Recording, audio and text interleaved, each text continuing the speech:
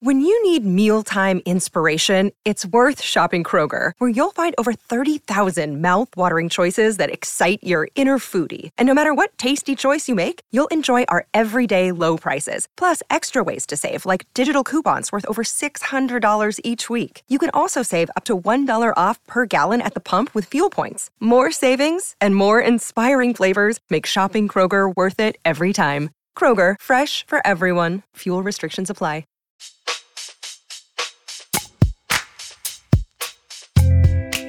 Welcome to Dear Prudence. I'm your Prudence, Janae Desmond Harris. Today, we'll be discussing letters from readers who are obsessing about their lackluster high school tennis careers, their awkward interactions with their crushes, and whether participation in Civil War reenactments is a dating deal breaker. Here to help me out is my guest, Damon Young. He's a writer, critic, and humorist, and a self-proclaimed professional Black person.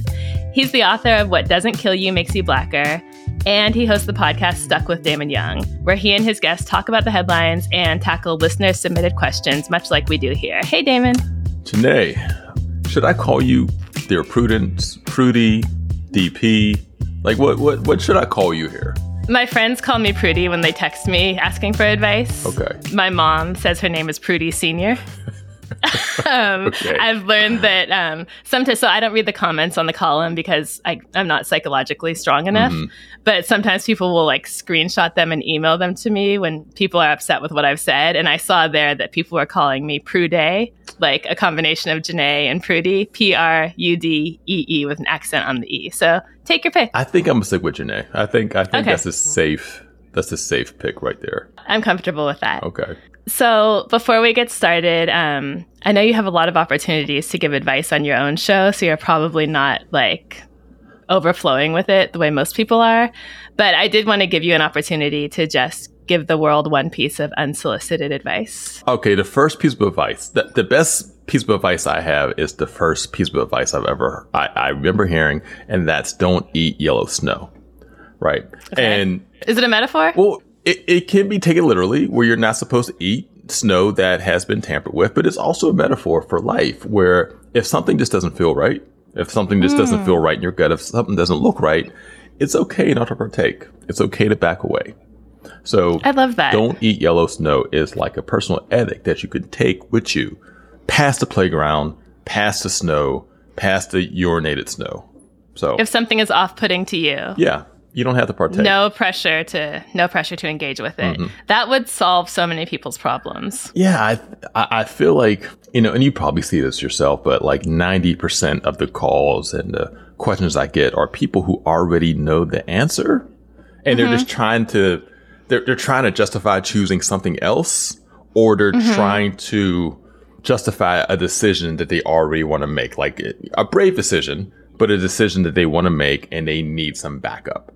And like this yellow snow is here. It clearly has pee on it. It's disgusting. But I know that it would be really hydrating. And, my other friends are doing it. And people have said they want me to eat it. So should I? No, you don't have to. I just saw a TikTok on yellow snow, and, it was really engaging and really informative. And there's a way to filter it so that it helps your kidneys. And like, no, just close TikTok, shut down your texts. Don't eat the yellow snow. You don't even have to confirm with your therapist. Nope. You can just pass. Okay, great advice. Damon and I will dive into your questions after a short break.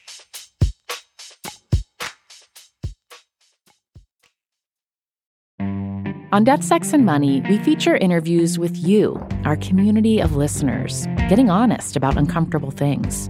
I developed an illness where it isn't safe for me to drive. A friend once said to me, sex is like air. You don't think about it until you're not getting enough. This is a similar sort of thing if you just replace sex with driving. Listen to Death, Sex, and Money wherever you get podcasts.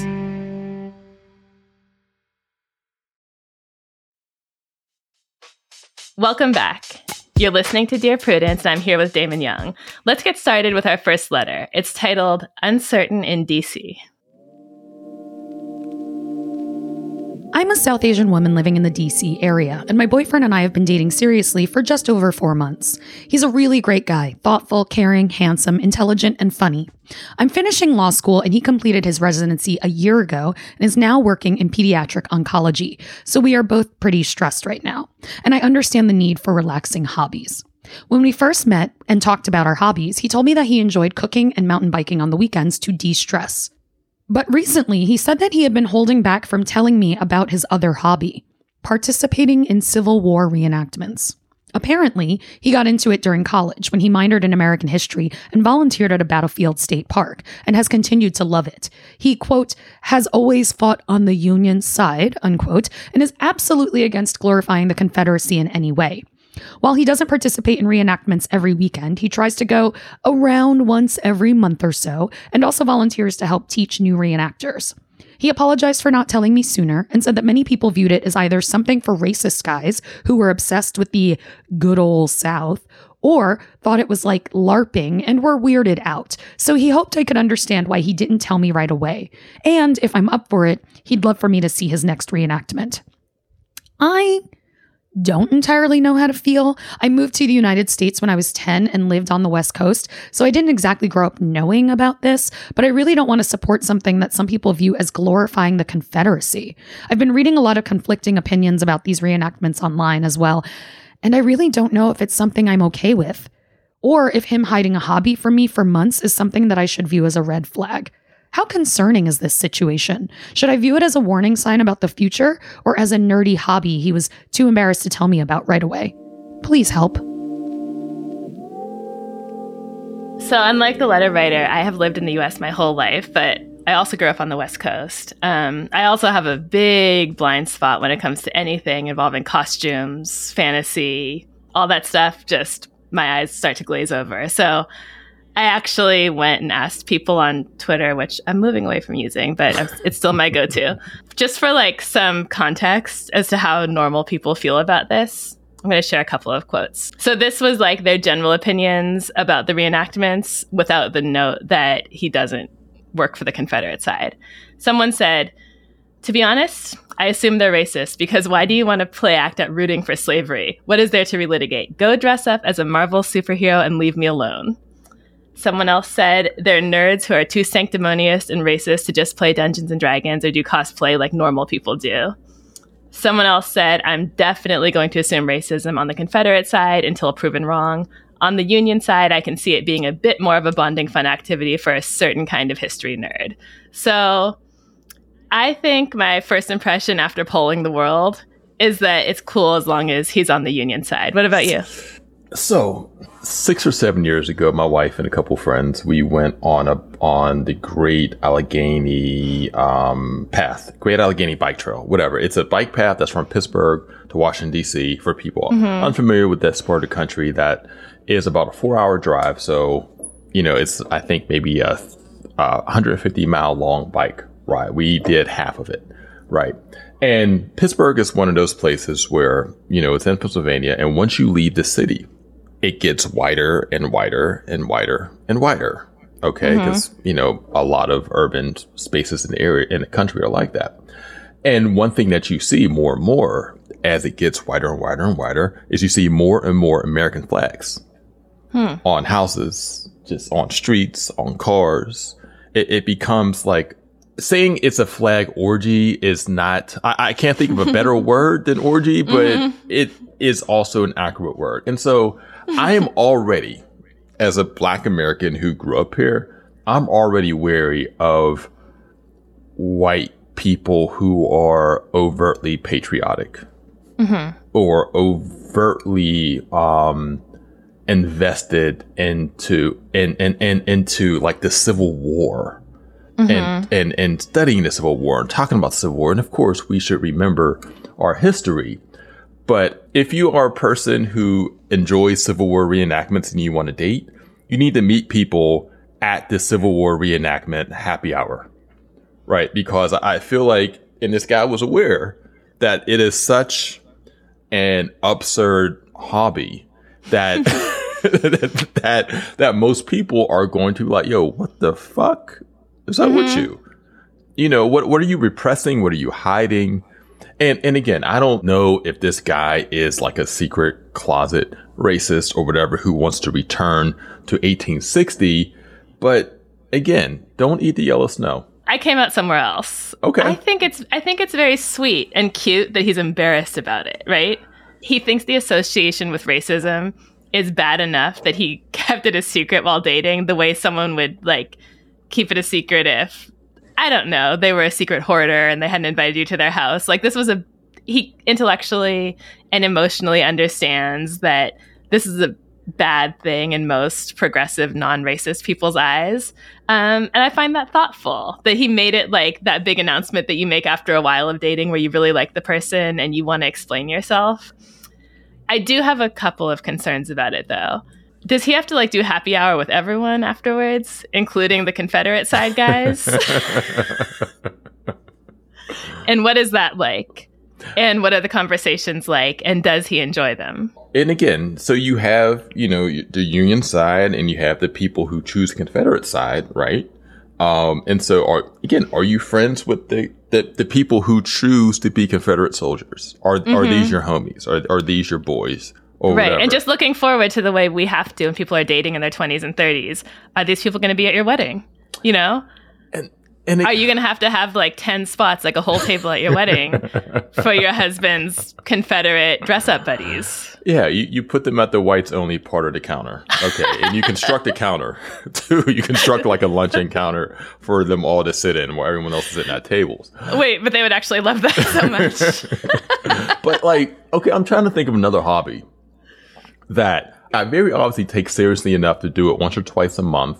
This is an expensive hobby because you have to buy the paraphernalia, you have to travel.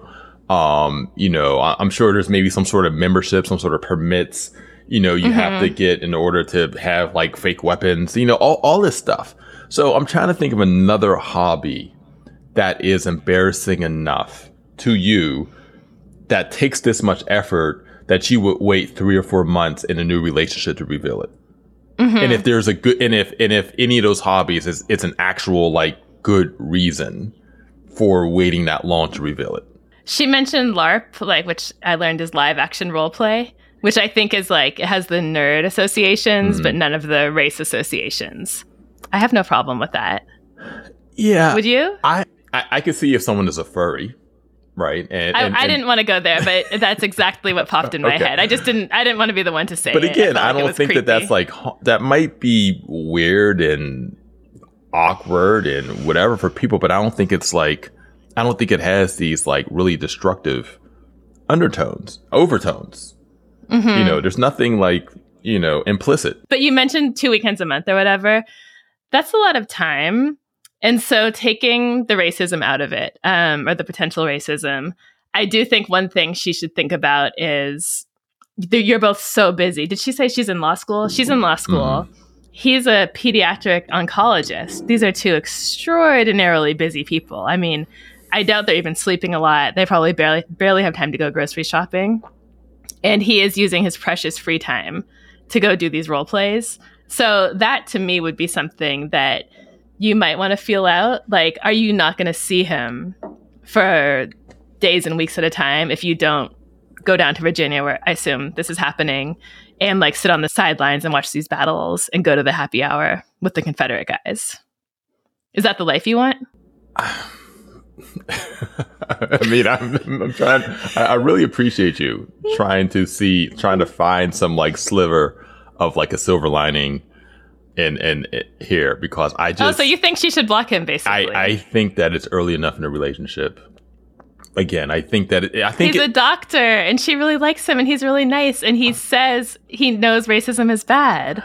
I think if you're asking these sorts of questions this early in a relationship, then that's a sign that maybe the relationship doesn't need to continue. I think that this is like my general edict going forward. I think more people need to break up. Right. Like whenever someone comes, like 9 times out of 10, when people come to me with like relationship related questions and they say that they've been together for a couple months, it's just, all right, break up. It's fine. So you're gonna keep this woman from marrying this thoughtful doctor who does not like racism. I mean, I'm sure there are doctors out there who do not do Civil War reenactments. that she could find. This is fair. Well, I think more research is warranted. So all the information we have about him is that he spends his weekends in this way for whatever reason. But letter writer, you're with him daily or weekly or however much you see each other when you have time. So I think you need to look at the full picture of his personality. Like, does he also do cop ride-alongs? Does he also follow racist YouTubers? Does he also have massive concerns about cancel culture and campus free speech? I think you can look at all the data and see whether this is something that's like part of a theme or whether it's something that's really like not lined up with the rest of his personality. Damon is like shaking his head and pursing his lips over here. I do agree with you. I think that at the very least, more research and extra vigilance is necessary. And I think it matters that, I think this was Asian American or Asian born woman, white man. And so, again, maybe this guy just has some unresolved weirdness about race in general. And again, I'm not saying that him being with her is a sign of that. But I think that when you take that he's spending all of this time, the little bit of free time that he has to reenact this terrible, horrible event, right? Where hundreds of thousands of people died. Again, I think that if it's not a red flag, then it's at least a burnt orange flag. Okay. Well, as I always say, put a note in his file. Like, put a note in his HR file, and it's a big one. And definitely, absolutely consider it at the annual review, but consider it in the context of all the other data, too. Okay. Is that fair? I think so. Okay, you want her to break up with No, I mean, I realize that I am extreme. That I'm an extremist in that regard. So I will fall back.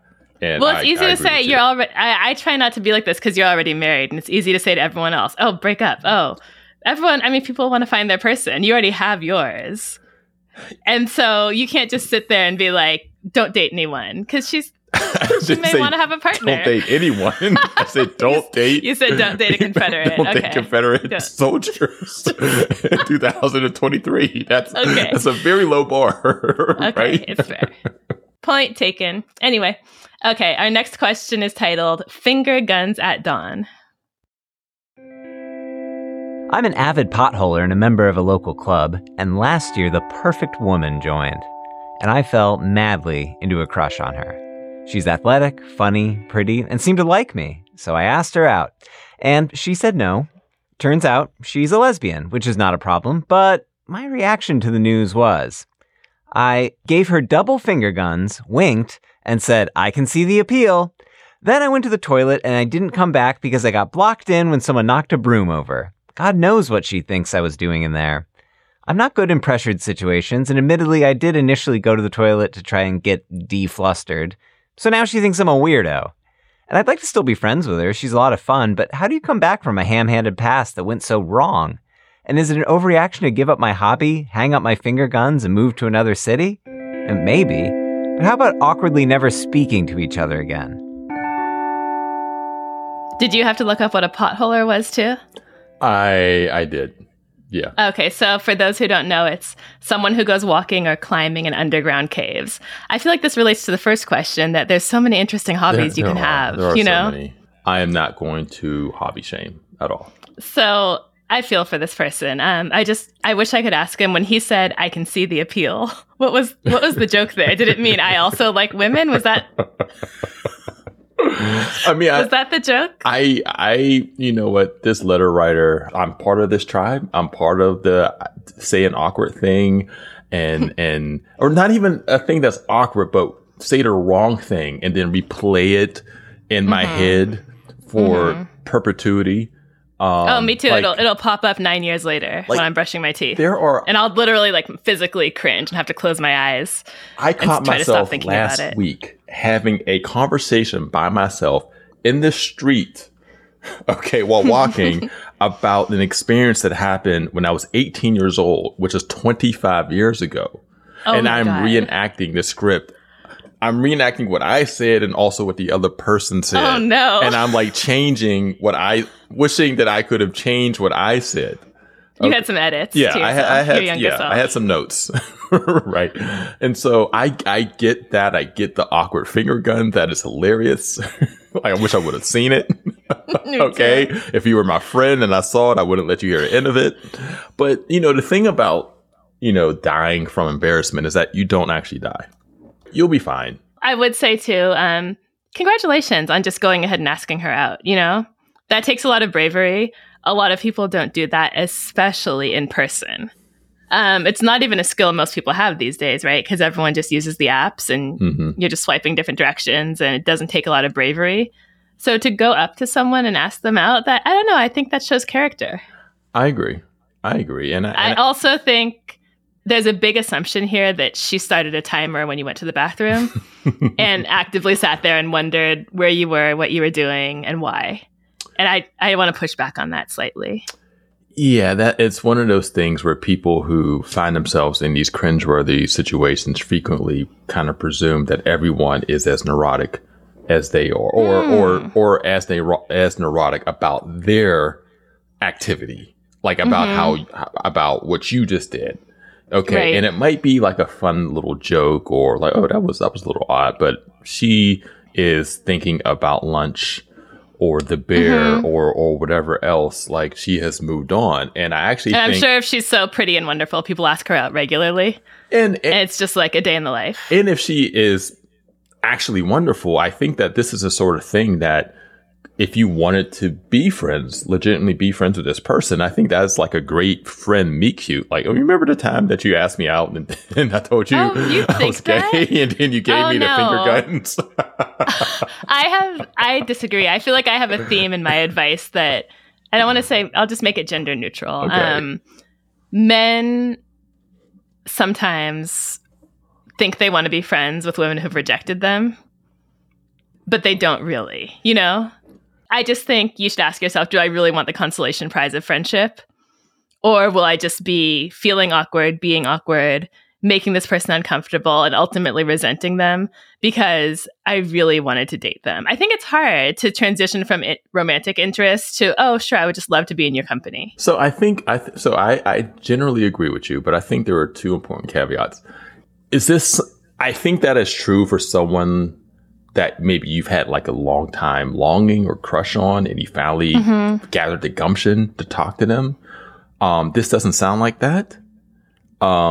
This, again, so the attraction, you could be attracted to this person, but it's not like you have had this deep longing for them. And I think in those circumstances, let me just take us back to the first line. I fell madly into a crush on her. He said madly. Okay. All right. Just negate what I just said. I need to be a better listener. He may need a little space, and I do think too. There's a lot of room between becoming good friends and never speaking again, and moving out of state and hiding. So it's okay to just be in the same space and be pleasant and be acquaintances, and you can kind of like reevaluate. I agree with that, and I just want to state again, as a cis hetero man, I will say that if I were interested in somebody and they politely but firmly turned me down, and then I learned that they were lesbian, then that would alleviate a lot of the anxiety that I would have about getting rejected. It's like, oh, you're not rejecting me, you're rejecting like 3 billion of me. Okay, that's a really good point. That's actually a detail I kind of glossed over it in my mind. And so in my mind, I was thinking she's going to be dating another man, and you're going to be jealous, and you're going to hate him, and think he's not good enough for her, and compare yourself. But yeah, that won't be as much of an issue. So okay. Although I think I can see a friendship happening. Although there's always the risk of like a chasing Amy sort of situation happening, where you become friends, but then you still try to keep, I don't know, to make a Civil War analogy, you just keep marching forward, right? You keep marching forward under the guise of friendship. And so I think that, as Janae was saying, there is a space between going to Mars and leaving Earth forever and being in a relationship or whatever, or being friend, whatever. And I think that you could be cool with this person. I think that, you could be cordial with this person. And maybe if a relationship develops, it develops. But again, the embarrassing thing, it's funny, it's hilarious. I laughed while reading this question, but I don't think it's something that you have to go into witness protection over either. Right. And a good incentive for trying to push through and just behave normally and just try to be normal is that you never know who's going to hook you up with someone. And she could have some amazing friends who are straight. So Stay in the game. You're listening to the Dear Prudence Show. And when we come back, we'll be reading more of your letters. Stay with us.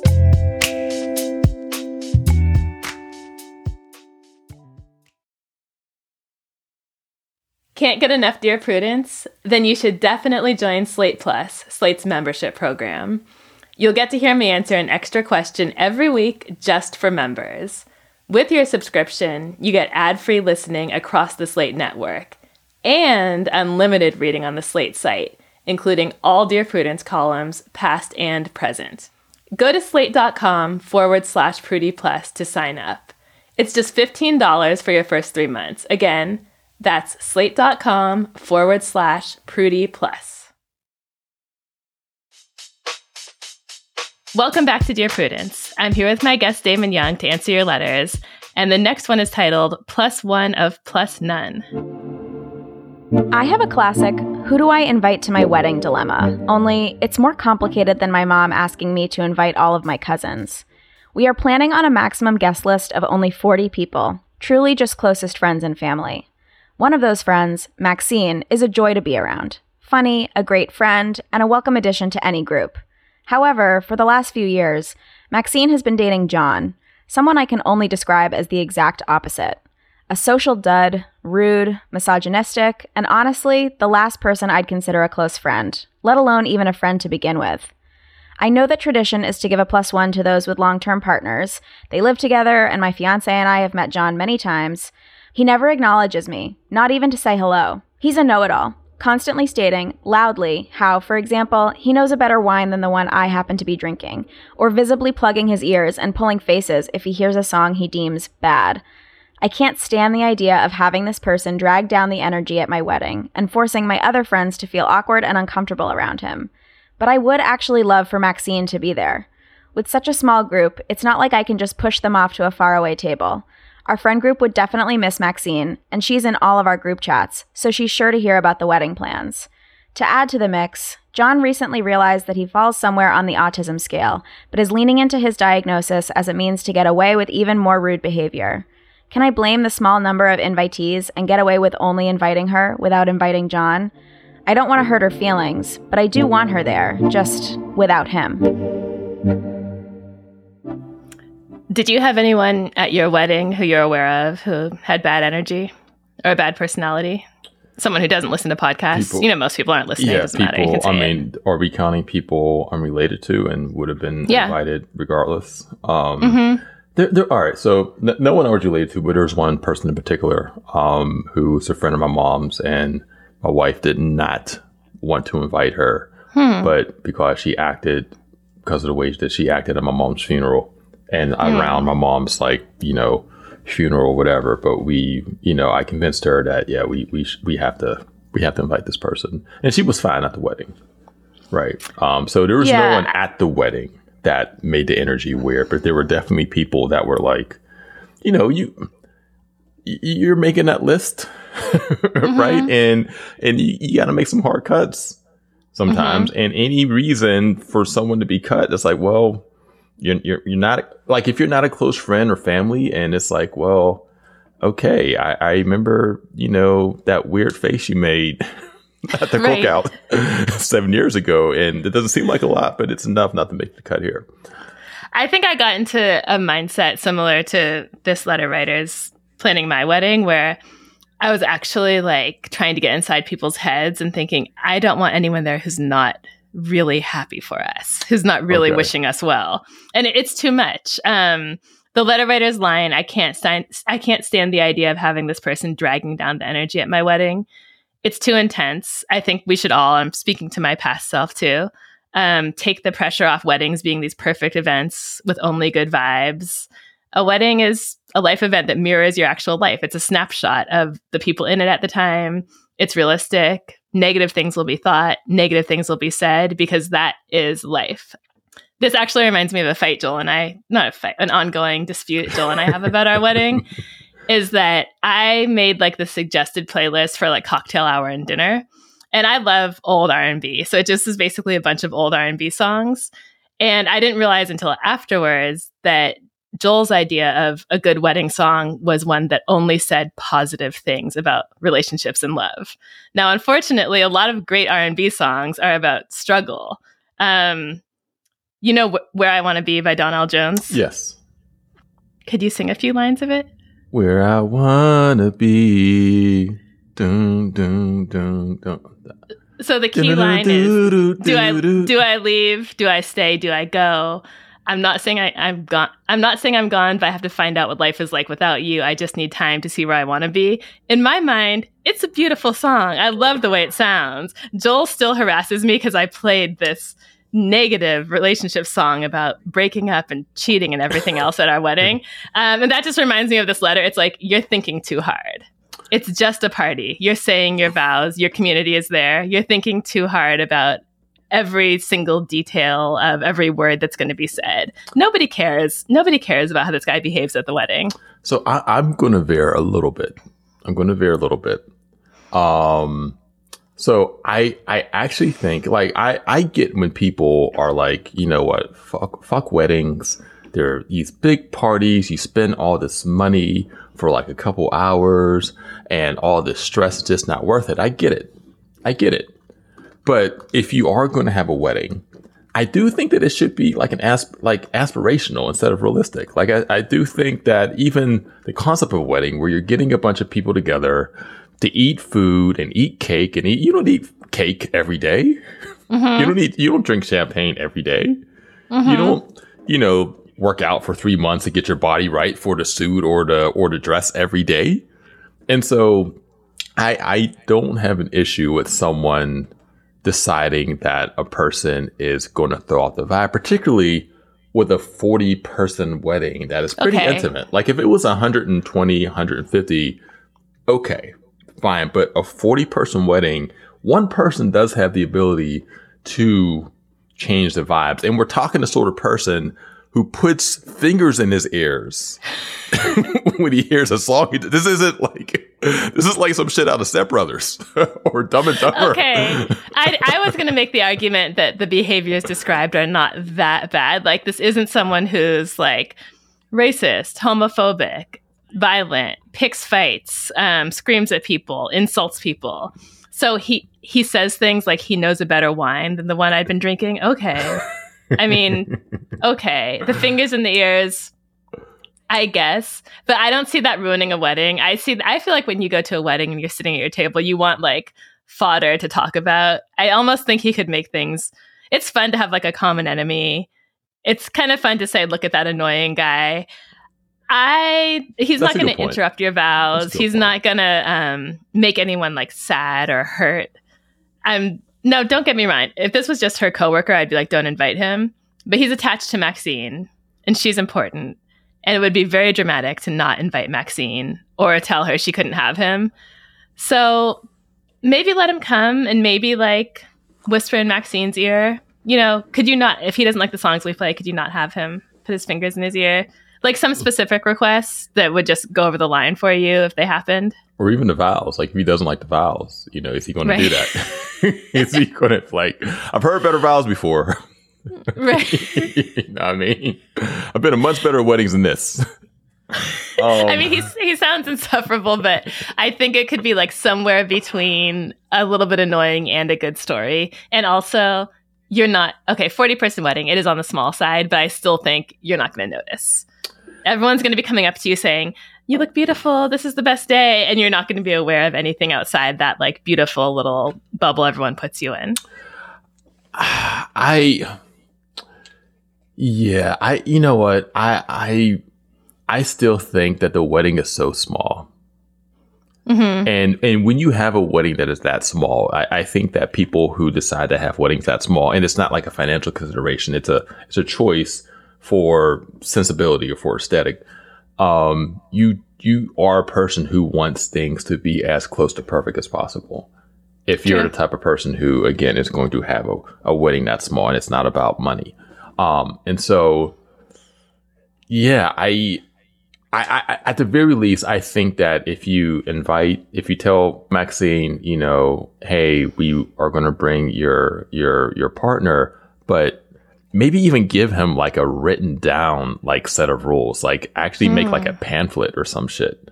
Like the Jordan rules back in the day, you have like the John rules where you can. And then I'm going to be getting a letter about how this bride is an insane bridezilla. Oh well. You know.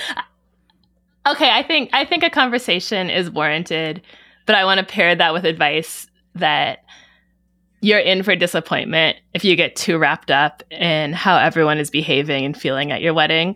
One of my closest friends at my wedding came to California when marijuana was legal here and not where she lived, and had like too many edibles before my wedding, and just was kind of not there the whole day. And she later said she felt like she was 5 minutes behind for the whole event. And I mean, she was like not really present. And to me, that's just a funny story we tell now. But I could see someone being like, oh my God, I can't believe my friend got high and wasn't like energetic and engaging with people and talking to everyone at my wedding. You know, you got to leave some room for people to be human and flawed, even if it is quote unquote your special day. And also eat. Make sure that you eat, you know, before. I would even, you know, advise someone to eat beforehand, because the distance between, you know, the actual wedding and then actual food is probably going to be long, and you're going to be shaking hands and dancing and doing this and doing that. And I get hangry. And so, oh yeah, definitely have like a smoothie right before you take off. Do something. So maybe something with peanut butter, protein in it, a couple of almonds in your pocket. Anyway, your second piece of unsolicited advice: eat on your wedding day. Yes. Damon and I are about to tackle our last question for the day. Ready? I'm ready. Let's go. Let's get it. This letter is titled, Not Me with Sports Trauma.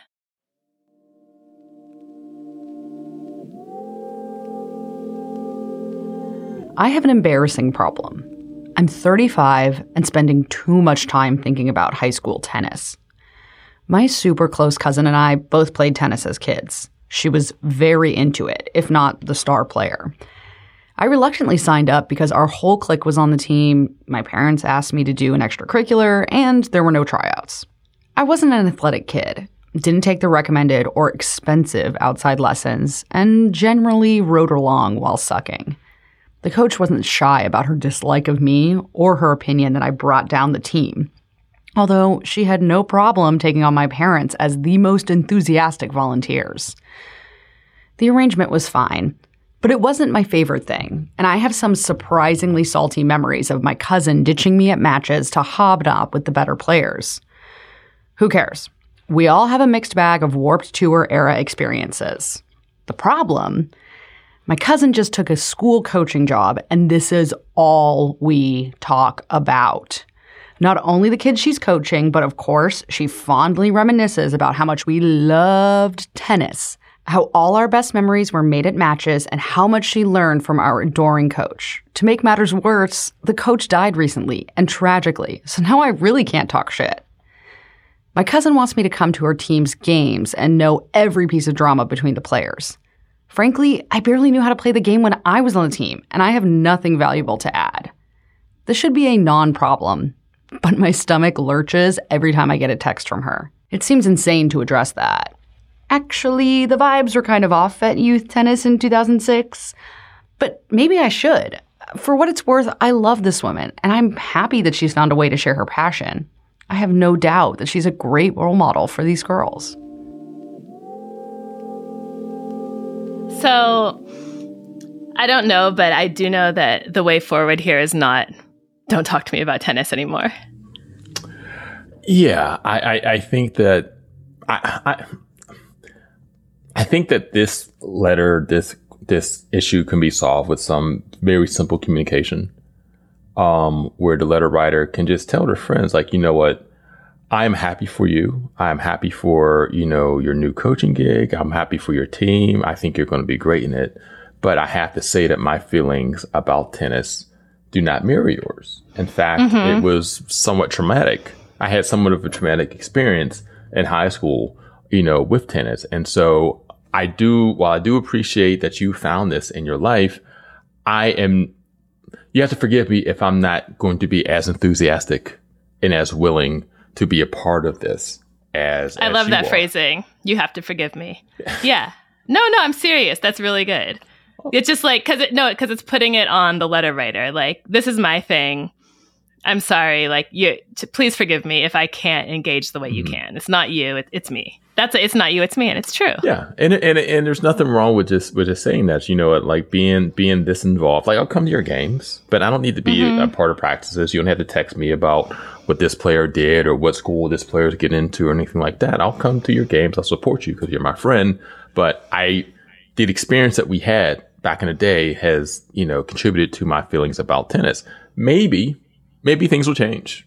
Yeah, maybe she'll discover a new love or a reinvested love or passion or whatever, or a passion that I guess she never really had for it. But at this moment, I think she should just let her friend know that I don't feel the way about this that you do. And that's fine. And I think it could actually be good and healthy to sort of purge all the negative feelings by talking a lot about how much tennis sucked for her. Yeah. So if this friend does want to bring up, oh, these two kids on the team aren't getting along, you can say, oh, yeah, I remember being the kid who always got yelled at by the coach and glad I'm not there anymore. Tennis was really rough for me. I hope you're being easy on the kids who aren't as athletic because that was a really bad part of my high school career. So I think there's a way to like actually share her perspective and process it, because it does sound to me like it needs some processing. I don't like how intense and painful it still feels. It was high school.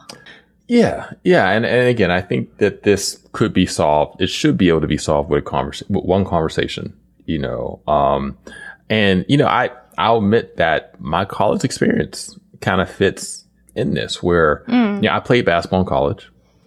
And if you, again, I was a scholarship Division I athlete. And if you are a scholarship Division I athlete, you were likely a star from wherever you came from. And I was there too. But then I got to college and my career just, I got injured. I had some conditioning issues, et cetera, et cetera. And my career just didn't pan out the way that I anticipated it. And that contributed to me just not really having a very great time in college. And so, which is fine. It's not there are other people, some people who had even worse times. But whenever the subject comes up about, hey, college was so fun and had such a great time. And it's like, I always feel like, do I want to be the turd in the punch bowl? Yeah. and weigh in, or do I just want to just nod and wave and be like, oh yeah, best time of my life. Best but honestly, I do think no pressure on you, but with college specifically, I think it's so important that people say that, because a lot of kids don't have a great time. And I think it's so, like, around, like, your nieces and nephews or your kids or whoever, I think it would be great for them to hear, like, college is just rough for some people. And if you're there and it's not the best time of your life, that's okay. Yeah. And I should probably share that this example I used was an example from, like, probably about, like, 10 years ago, because I wrote in a book about my college experience. Okay. Right? So you got it so out. I did get it out, right? But I do remember feeling this pressure, this social pressure to admit to something that just wasn't true for me. Yeah. And as you're saying, admitting that, hey, it actually wasn't the greatest time for me, unlocks things and could unlock things. And maybe your friend, this person's friend, didn't have as great of a time too. Maybe she was just really good, or maybe she was just really popular, but maybe there's stuff that she wants to admit about that time also. So you have no idea what your communication, what your honesty, and what your vulnerability here could possibly lead to. Including being more aware of the kids on the team who aren't having a great time, or who are struggling, or who aren't as athletic, and making the experience less hellish for them.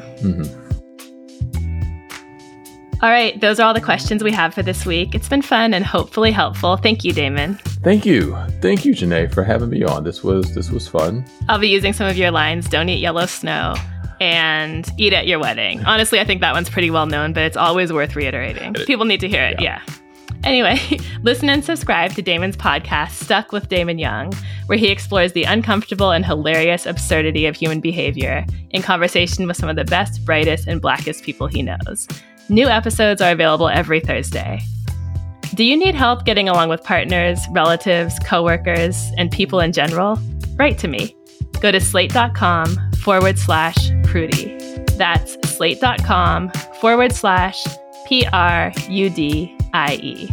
The Dear Prudence column publishes every Thursday. If you'd like to hear your question answered on the podcast, we are looking for letter writers who would be comfortable recording their questions for the show. And you can stay anonymous. Dear Prudence is produced by Sierra Spragley-Ricks with a special thanks to Maura Curry. Editorial help from Paola De Verona. Daisy Rosario is senior supervising producer, and Alicia Montgomery is Slate's VP of audio. I'm your Dear Prudence, Janae Desmond Harris. Until next time.